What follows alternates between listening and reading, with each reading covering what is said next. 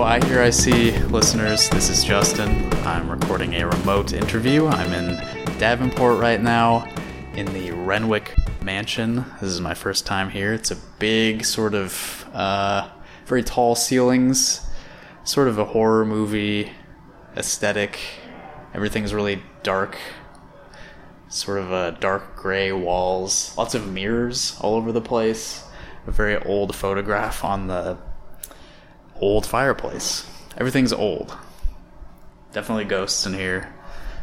But to get to the real important part, I'm sitting here with the singer and what else do you do? Guitar player, singer, guitar player. Of Divided Heaven. Yes. His name is Jeff Berman. Hello. Hi, Jeff. Hi. Is this your first time in Davenport? It is, yeah. Okay. It's my first time ever. Yeah. How are you liking the Renwick Mansion? Well, this place is unique. It takes the idea of house show to a whole new level, that's for sure. Yeah, it's a bit of it's a house show, but it's like a really big house. Yeah. Yeah. It's a privately owned, publicly or what's the word? I don't know. We were reading up about it. I don't know. I saw that. You probably know more than I do then. There's a band from Denver called In the Whale, who are friends of ours. And I saw this place listed on one of their tour itineraries. They tour a lot. Mm-hmm. So as a student of the game, I just kind of follow what they're doing on their tours. And yeah. I saw this place that looked really peculiar. The show photos, on Instagram looked really peculiar. And they were nice enough to have us, so we'll see. Yeah. And you're on tour right now. You're from LA, right? Yes. Okay, so where have you been so far on this tour? This is the last week, so we've been pretty much everywhere that we're going to go. We've done a little bit of Canada, the Northeast. So this is an international tour. Technically, yes. Yeah. I love that you said that because, yeah, we did a tour last year where we didn't do any Canada, but we played one show in Tijuana. Oh, nice. Yeah. And we were just touting it as... So also an international tour. Massive North American International Divided Heaven Summer Tour. World Tour. Yeah. But yeah, we kind of came through the Midwest. We kind of figurated ourselves in this part of the country, but now we're on our way west. Just a few more days. Yeah. Yeah. And how long have you been on the road then? Almost 5 weeks. Okay. So yeah, it's been a long one. Yeah. As you can hear. Yeah. You guys playing like every night or no days off? No days off. For 5 no days weeks. off. Yeah, we.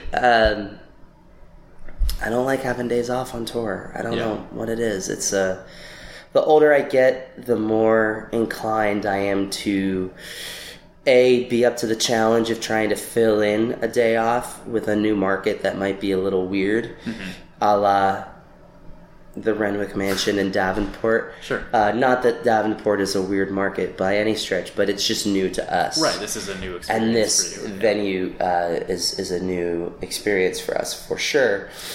And B, when we have a fourth person with us now, but typically we're a 3-piece, and with downtime tends to come a little bit too much introspection, and if in our experience, if we keep the wheels figuratively and literally greased, sure. Proverbially, psychologically greased, then they're less inclined to proverbially, figuratively, and literally fall off. So, which is a nice roundabout way of saying that we don't do well with downtime.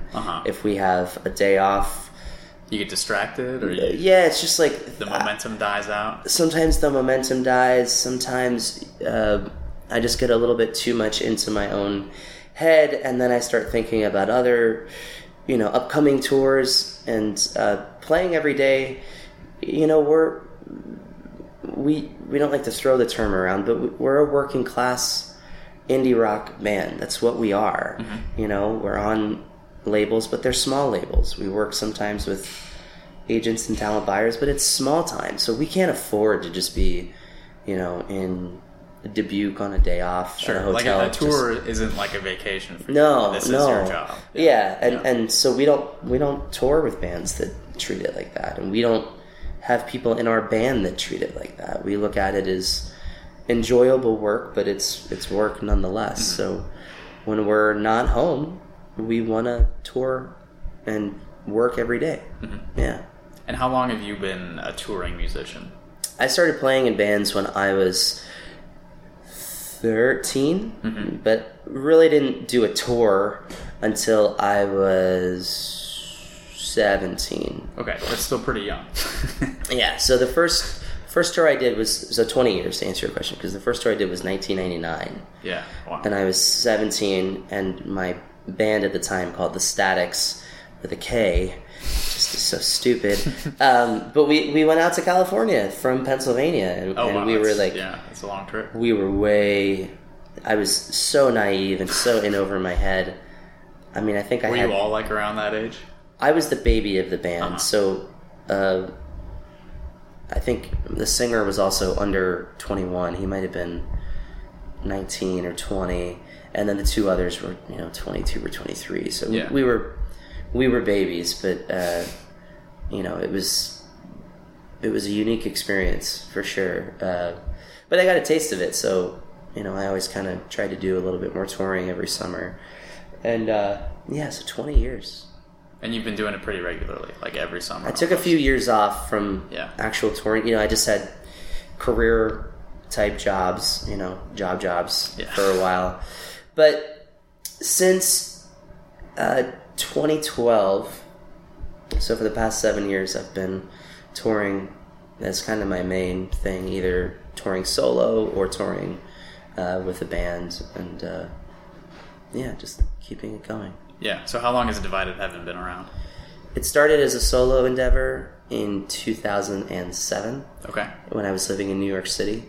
And then my buddy was kind of playing, backup acoustic guitar with me, and we did kind of a little duet thing. And then I really didn't like it, so I put it on hold. I moved to Los Angeles, and I restarted it again in 2009. So, for the EST period, 2000 whatever, we claim 2009 as our so you're birth kind of, stamp. Yeah, that's when it was rebirth. Yeah, like we were conceived in 2007, but we were born in 2000. It was a long gestation process. Right. Yeah.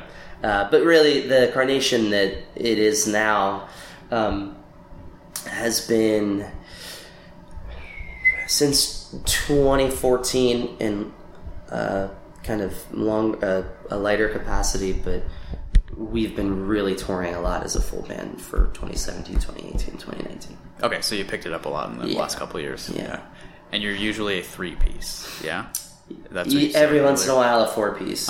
Yeah, but 3-piece on the road, pretty much exclusively.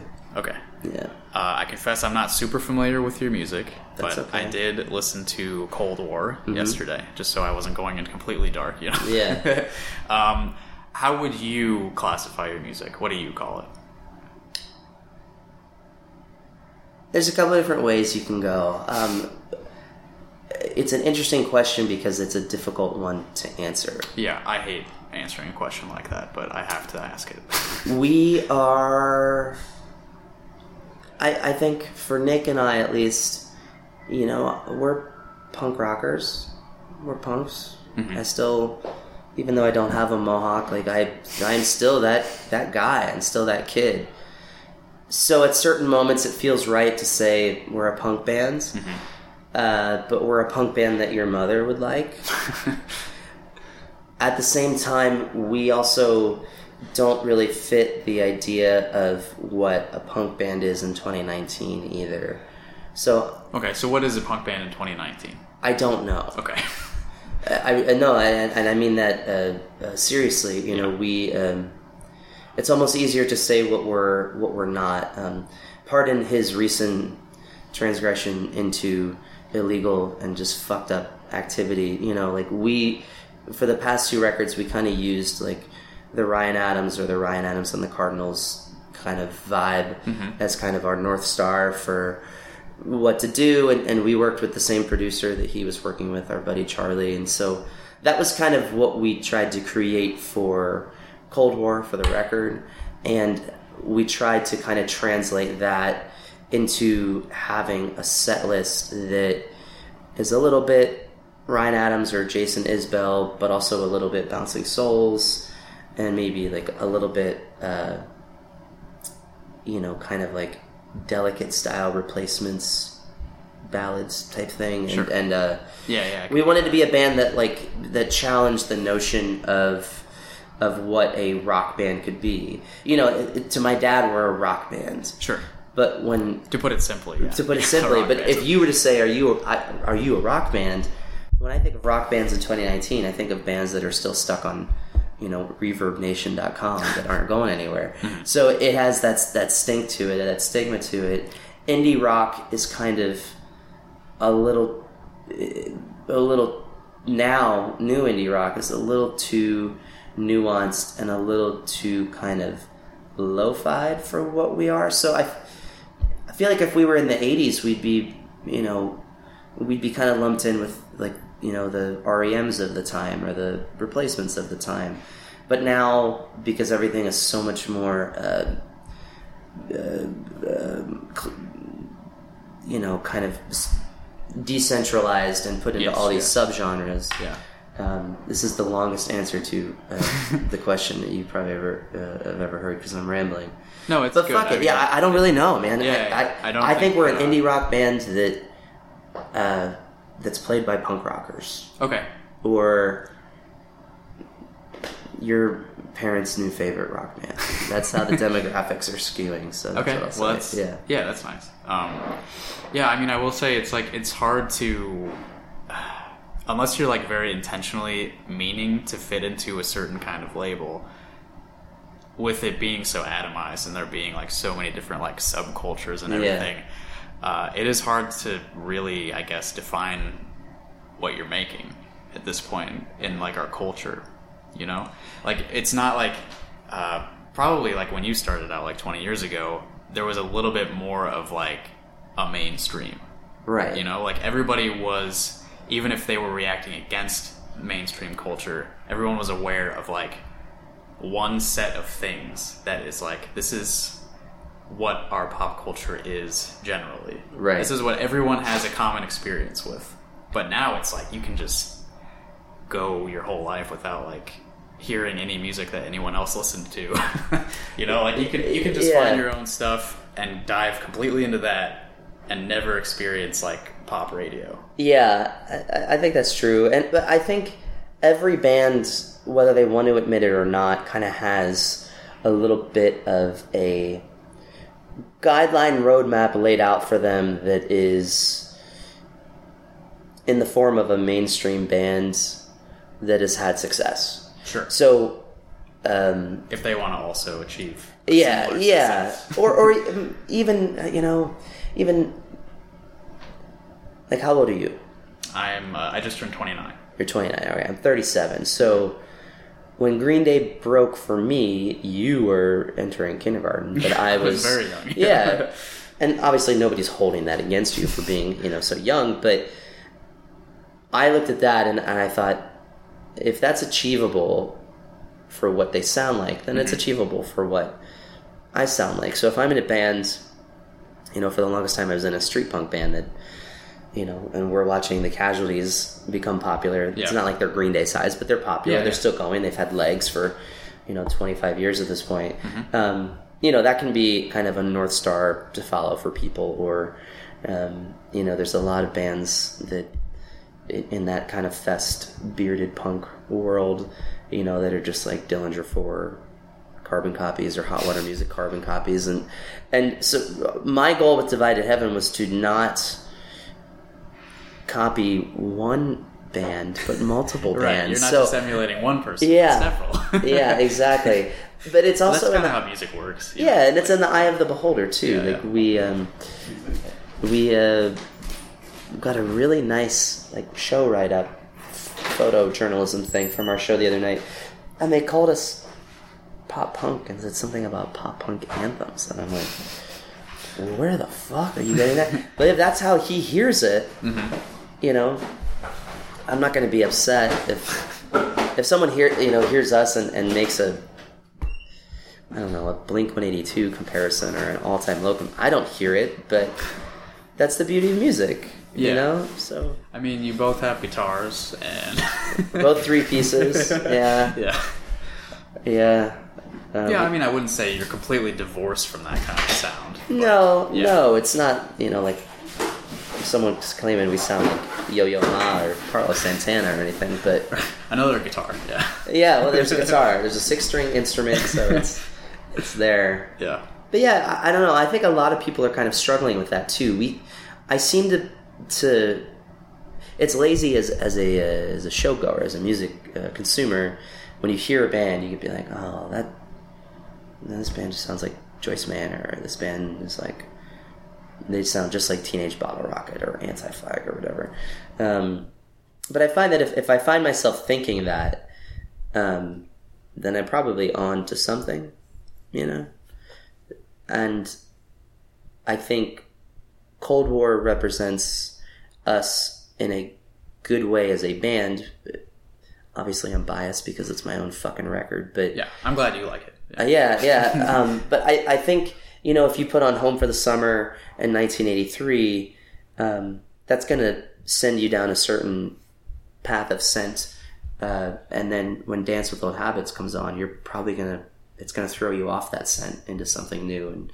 And that's always kind of been the goal, to make it diverse enough that it's interesting, yet not so diverse that it collapses under the weight of not making any cohesive sense. Sure. You want it to be like one item, but also not just a monotonous kind of item. Right. Yeah. So you mentioned you've lived in Pennsylvania, New York, and LA. I think those are the 3 you mentioned. Yeah. Have you moved a lot over the years? Not a ton. I mean, I've moved a lot in terms of apartments. Okay. Yes. Way to go, man. Way to go. But yeah, I was born in Pennsylvania. I'm shamelessly wearing my hometown t-shirt. Oh, nice. And is that Lancaster? Lancaster. Okay, yeah. Cool. Lancaster? That's the correct way to say that? It's Lancaster if it's California. Okay. It's Lancaster if it's Pennsylvania. Okay. But it doesn't fucking matter. It's all the same. But I was born and raised there. I left at 18. I went to college in Washington, D.C., which was 4.5 years. Don't hold that against me. It should have been 4, but it was 4.5. And then I went to New York for 4 years. And then I've been in Los Angeles for 12. Okay. So, not a ton, but very different places from each other. Right, yeah. Yeah, I've lived in Iowa for almost my whole life. So oh, wow. I've experienced many fewer cities than you. So of those, obviously, I mean, you have stayed in LA the longest. So I imagine LA is your favorite? Yeah. Okay. Yeah. Yeah, and you were only in New York for 4. How did you feel about New York? It was an education. I mean, it was a great experience and a terrible experience simultaneously. But it was really an education, I joke with people that, I went to DC for my, bachelor's degree in journalism and communications, and then I went to New York for a master's degree in life experiences. I mean, it was a very rich experience. Mm-hmm. And I was just, selling cheese and waiting tables and catering and a little bit of volunteering and just kind of trying to do interesting stuff, a little bit of music. But a lot of what I wrote about on Cold War can be kind of connected to that time, because I wanted to feel like my time spent living in New York meant something. Mm-hmm. And the reality is that a city is an inanimate thing. It's not a human. It's not, we give it these descriptions, these poetic descriptions of how it breathes and it lives and it provides this safe haven for us. But the reality is, as a collective, and every city is like this, it's just an indifferent entity. It doesn't care whether you live or die. Right. It doesn't. So yeah, obviously, I mean, a lot of people die in New York. It doesn't seem to do much about it. But I can't talk about my time in New York without thinking about my time spent in Los Angeles, thinking about my time in New York, because right. It's all kind of level of abstraction. Yeah, it's all kind of connected, and it becomes a little meta in my mind. Mm-hmm. But a good source for songwriting inspiration, because it's I think maybe you'll discover this. I don't want to be presumptuous, but when you're in your 30s and you think back about how you were in your 20s and aspects of your life and your experiences in your 20s that meant the world to you, don't mean the same necessarily in your 30s, or that didn't mean shit to you when you were younger, that now you look back and you realize how valuable they were. And I just tend to think geographically. So if I think about something like that happened to me, I think about it happening within the backdrop and the landscape of wherever I was living at the time. And I don't know, that's kind of been what that was what birthed the idea of Cold War, and that sure, and trying to connect with this, this entity, this city, this. So where did Cold War, the title, come from?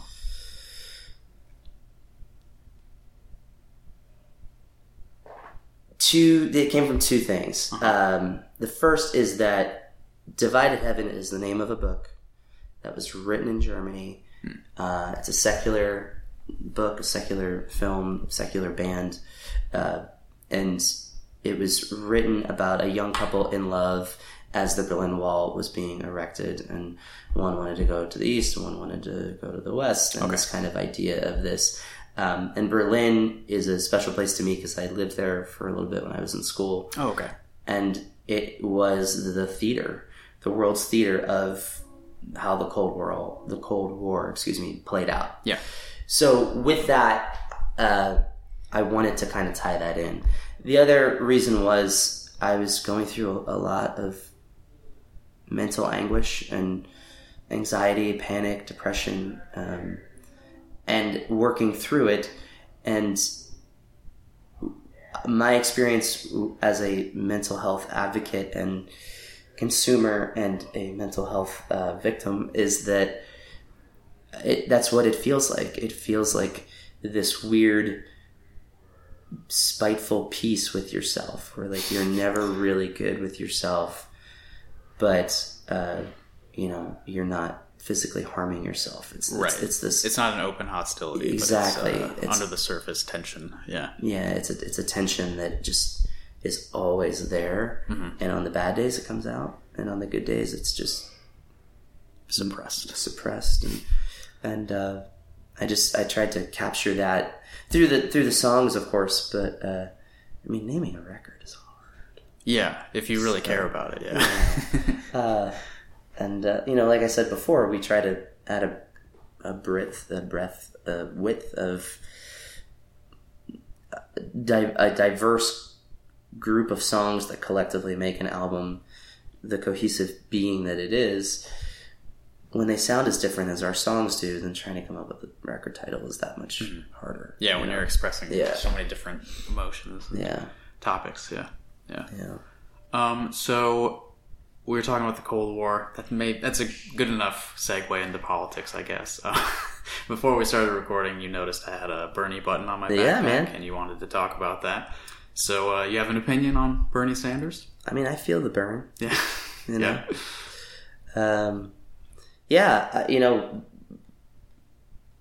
We're a political band because I'm the fucking songwriter and I'm a really political person. And I give a shit. So for me, everything's political. Sure. You know what I mean? Like, you want to get Papa John's, like, you're making a statement whether you like it or not, you know? Yeah, unfortunately, It's not just pizza. No.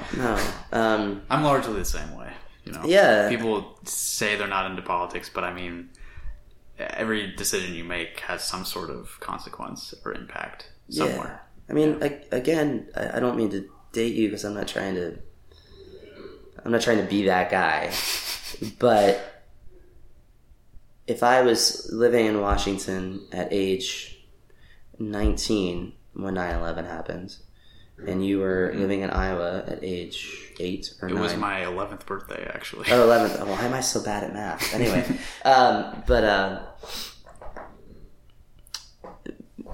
I'm terrible at math. Yeah. Anyway, but my point is that that changed everything. Uh-huh. Because everything therefore inherently became with you or against you. I'm against you. So I remember the Bush fight. I remember protesting in New York and Washington and going all over to protest leading up to the invasion of Iraq. And that was important to me. Mm-hmm. So, I like to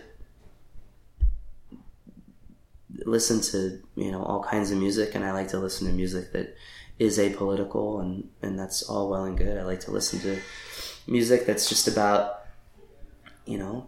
shouting at the devil and girls, girls, girls and all that shit too. But when it comes to the shit that I'm going to write about, that's what makes me who I am. It's some sort of social consciousness. Yeah, it's like at this point it's part of my DNA. So I can't easily just flip that switch and become apolitical. If it's like a love song or something, it's a little bit different. But fuck it. It's just like we had to. And then like in the era of Trump, like I get sickened by seeing all these bands that I have loved for so long, and they put out these records where like I can just tell they're playing it safe. And I'm like, oh sure, fucking pussies. Just like say something. Yeah. Just like whatever. Like we've done in the past few years, we've done 2 charity singles where we've raised maybe $2,000. It's nothing. Mm-hmm. But we did one to give money to the White Helmets, the group of people in Syria that are offering humanitarian aid in whatever. But we launched it on Inauguration Day as our way of trying to reground ourselves into this fucking weird alternate reality that we're living in. Mm-hmm. And then we just did one where we gave money to the Los Angeles LGBT Center.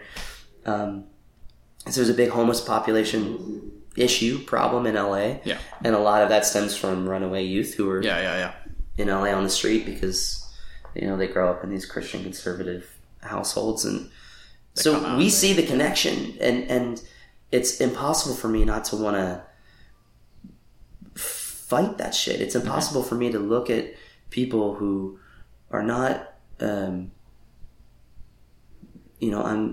is a podcast, but I'm a straight white male, and I work hard to understand that the privileges that I have because of that are better spent trying to help people who are not like me, right, than to just fucking play it safe and like turn a blind eye.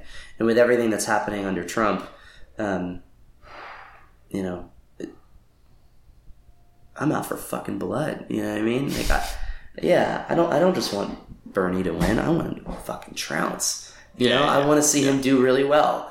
Yeah. I want to see a cultural shift from what we have, and so that's when I see Bernie stuff, I get excited because I think that he's the most in line with his fire and my fire of the same brand more than anybody else. Yeah. And I find that his supporters and myself are of the same ilk more than other people. Yeah, the way that I see it, like what separates Bernie from the rest of the people who want to be president is a focus on like a mass movement of people. Mm-hmm. Like the change. Hey, that's all right. I don't want to interrupt you guys. No, that's right. You're good. How many are with you guys? There's 4 of us total. There's 4 of you. There's 3 in the band, and then our buddy Paul, the guy with the glasses that always looks confused. He's just traveling with us. Yeah. But he's gonna help run the door tonight, and he sells merch for us and stuff. But yeah, cool. We got some drink tickets, and then on top of that, if you guys want, like I got Heineken's and Busch Lights. If you guys want to drink those, then thanks. All night, but otherwise, those are good for whatever. So thanks, man. Oh, thanks, man. I appreciate it. No, we appreciate you guys coming out. So. There's a light switch in here. 1977, but they're like real lights. You do have electricity in the dark, yeah.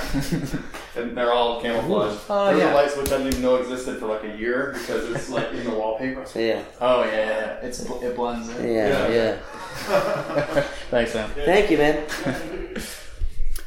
But what I see separating Bernie from the rest of the people who want to be president is just he's constantly hammering on this idea that like actually changing society to prioritize like basic needs for people. Just like make this like an organized thing that helps people be at a certain base level. Yeah. The only way we're going to actually do that is by having just like millions of people just like fighting all the time for it. Yeah. It's not going to happen through just like passing laws, because the people who hold the power now and like have all of they're pulling all the levers of the machine of government.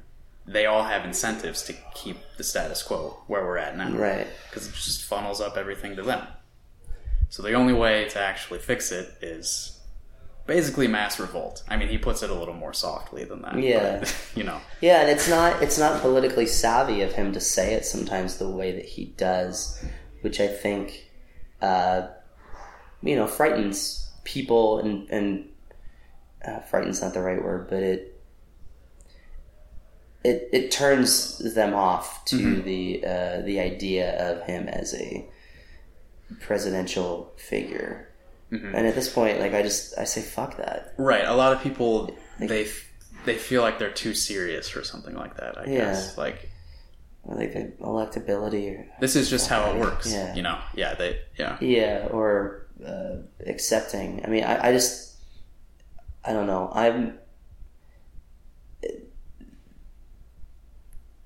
New record and tour notwithstanding, as somebody who is passionate about helping other people and politically passionate, and also somebody in a position that just gets to travel around the country for 4 months out of the year pretty much, on one hand I'm really optimistic about people, but I'm terribly pessimistic about their politics. And I think that, without making this a Bernie commercial, but I think that he's the one that can bridge that gap better than anybody else. I don't think it's going to be some fucking moderate pussy. Sorry to use such a derogatory term, but like some moderate wimp or some play it safe jabroni. Like, you put him on national television with Donald Trump, not only do I think he would fucking tear him apart, I think he could look the American people in the eye and explain how when people call him a socialist, they're misinformed, and here's me informing you about who I am and what I believe as a democratic socialist. And I think he could drive that message home and just nullify the argument. There's always going to be people that are going to say what they want to say and tout these falsehoods about it, but I think that he can cut through the cacophony of Trump while with one hand, and at the same time just break his fucking neck and just take him out. Yeah, but I think that if the word socialism was as much of a like off the table thing, like he wouldn't have gone anywhere in 2016. Yeah, it would have just been like a dead campaign entirely. But it's clear like people aren't just hearing the word socialism and immediately running away, because he won a lot in the primary. Yeah. And he's I think he's going to surprise a lot of people. Yeah, hopefully. And I think Warren is too. Yeah. So, if they can find a way to coexist, then we'll see. But yeah, we can. We don't need to get into the weeds about the political process. But what is it like for you as an Iowan who gives a shit, who has like the most antiquated ass backwards caucus system like in the whole fucking country, about that, huh? And you're first on, you bat lead off in this whole process, and all these jabronis from Washington and New York and Los Angeles that come here every 4 years and probably tip you poorly and walk on your lawns and treat the locals like shit. Yeah, like they're just sniffing for the biggest pile of, they're just sniffing for the biggest story. But like as an Iowan, like how do you see that process play out? Where if the rest of the country is so fixated on you, what is the other side of the mirror like? Well, I've been doing some volunteering for the Bernie campaign. So the way that I try to like frame this for people is like, it's really annoying that there are just like constantly all of these presidential candidates holding events, like filling up the coffee shop or whatever. Yeah. They create a lot of traffic, and I mean most people don't want to like see them.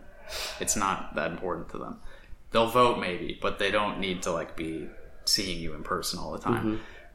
So a lot of people see it as basically just a nuisance. And the caucus system is, yes, very it suppresses turnout because it's such an annoying, complicated way of voting. Yeah. You have to actually show up to a place at a certain time. You have to stay there for at least like 2 or 3 hours. And everyone sees who you're voting for. You can't, like, if you're worried about any sort of backlash, like, you're in a room with all of your neighbors and they see who you're voting for. Right? Don't you go stand in a corner of a room or something? Yeah, depending on which candidate you support, they all take up, a certain segment of a room. And yeah, it's all the people you live around. You all see each other. So if there's any sort of like social awkwardness about which candidate you're supporting, like, it's gonna make you a little bit hesitant to actually go do it. Yeah. So the way that I talk to people about it, I'm like, I know this is stupid, I know it's annoying, but if you feel strongly about any of these issues, you have like a totally undeserved vote in this. Like, your vote matters more than almost everyone else in the country. Yeah. So if you can just give up like a few hours of feeling uncomfortable, if you feel strongly about this, like, you can tip the scales your way, and that'll have like huge consequences for the entire year, for the whole race. Yeah. My guess is you probably want to 86 the Electoral College. Oh yeah. Yeah, me too. I would settle out of court for a one person, one vote across the board primary. Yeah. On both sides. Like, it all just happens simultaneously? No, not even. I mean, it could still be broken up by, you could do like, the schedule could be whatever. But Iowa could still be first if y'all are like... That's very important to us. Yeah. Because it's important to your economy at this point. I get that. I just think that... everybody who wants to vote in a primary should be able to vote in a primary, and it shouldn't be a point-based system. It shouldn't be a delegate versus super delegate based. Well, the points-based system is just like people. Yeah, the people who voted. Yeah. It's not all about like playing these weird math games. It's way too convoluted. Mm-hmm. Yeah, and it should just be one person, one vote. I mean, I agree. It should be like that for the general election as well, of course. But I think that'll be a lot harder to change. I think both sides are kind of equally fed up with the primary system and how antiquated it is. But but that's interesting. As an Iowan, I've never spoken to an Iowan about that. Oh yeah. Have you actually played in Iowa before now? We played in Iowa City last year. Okay, that's where I live, yeah. At, what's that main venue? I think it's with an M. Can you describe it physically? There's Gabe's. Gabe's, Gabe's. We played downstairs. Most people know, yeah. But yeah, for whatever reason, every band I've ever been in, we've just kind of traipsed through. And so this is only your second time playing in Iowa? This is only my second time ever playing in Iowa. Yeah. Maybe only my third time here ever. So you should try Des Moines at some point. Yeah, we'd love to. We'd love to. Yeah. Next year. So you, tonight, Plunkett is one of the opening bands. Did you know Tim before you were putting the show together? Yeah, we met. We played together last summer in Iowa City. Okay, awesome. We just stayed in touch. Yeah, that's great. Good dude, good band. Yeah, Tim is good. He's in the band Plunkett. He also does a podcast thing called Speaking of Nothing, which I'll be honest, I haven't listened to, but I think I'm going to talk to him as soon as we're done. Yeah. Okay, great. Oh, yeah. Yeah. So this is the last week of your tour, right? Yeah. Where are you going to be after this? Lincoln, Denver, Rock Springs, Wyoming, and Las Vegas. And then we have a show a few days after we get home in Los Angeles and San Francisco. Nice. And then the tour is done. Have you played in Lincoln before? Never. Okay. Never even been. Okay. So yeah. I lived there for a few years when I was a kid. Oh yeah? So I have very foggy, nostalgic memories of it. Yeah. Yeah, no, this tour has been the tour of a lot of new markets. Lincoln, Nebraska, the Quad Cities, New Haven, Connecticut, Wildwood, New Jersey, Detroit, Michigan was somewhere we had never done before. Kansas City. I played a Warped Tour date there years ago, and never went back, and finally went back and realized why maybe we should have never gone there in the first place. So, you didn't have a good time in Kansas City? No, it was okay. That's a whole other mess situation. But no, it was cool. It's been a good tour, yeah. So while we're naming all these places, where's a place you've never played that you would like to play?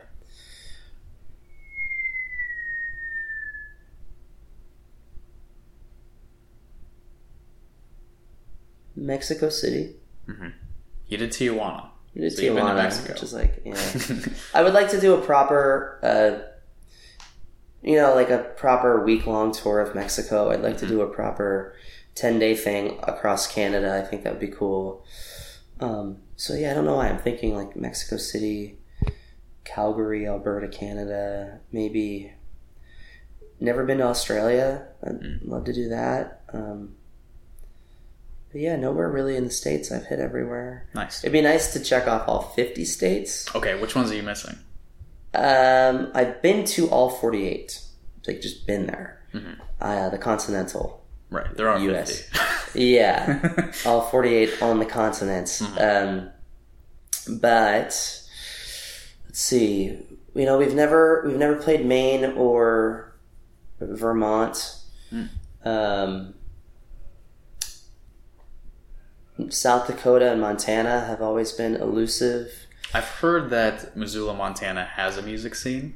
It does, for sure. And our old bass player was from there, and awesome. We were going to try to make it work before he left the band. It just, the timing didn't work. So I'm sure it'll happen at some point. Mm-hmm. But for Hawaii, that might be happening by the end of the year, just for a solo tour. But Alaska, I have no clue. So if you have any listeners in Alaska, then please be in touch. Anyone with Alaska connections, figure something out. Help out Jeff. Get a show up there. Have you been to Alaska? No. I haven't either. I'd like to, but I mean, it's a big commitment. It is. It's far. Yeah. Yeah, it's very far. Yeah. Yeah. Well, I think that's probably a good point to wrap it up. Huh? Yeah, man. Thanks for having me. Yeah, thanks for talking to me. That was fun. Yeah. It's nice getting to know you a little bit. Yeah, likewise. Yeah. Cheers. All right, well, have a good rest of your tour. Thank you. Thank you all for listening. Bye. Yeah.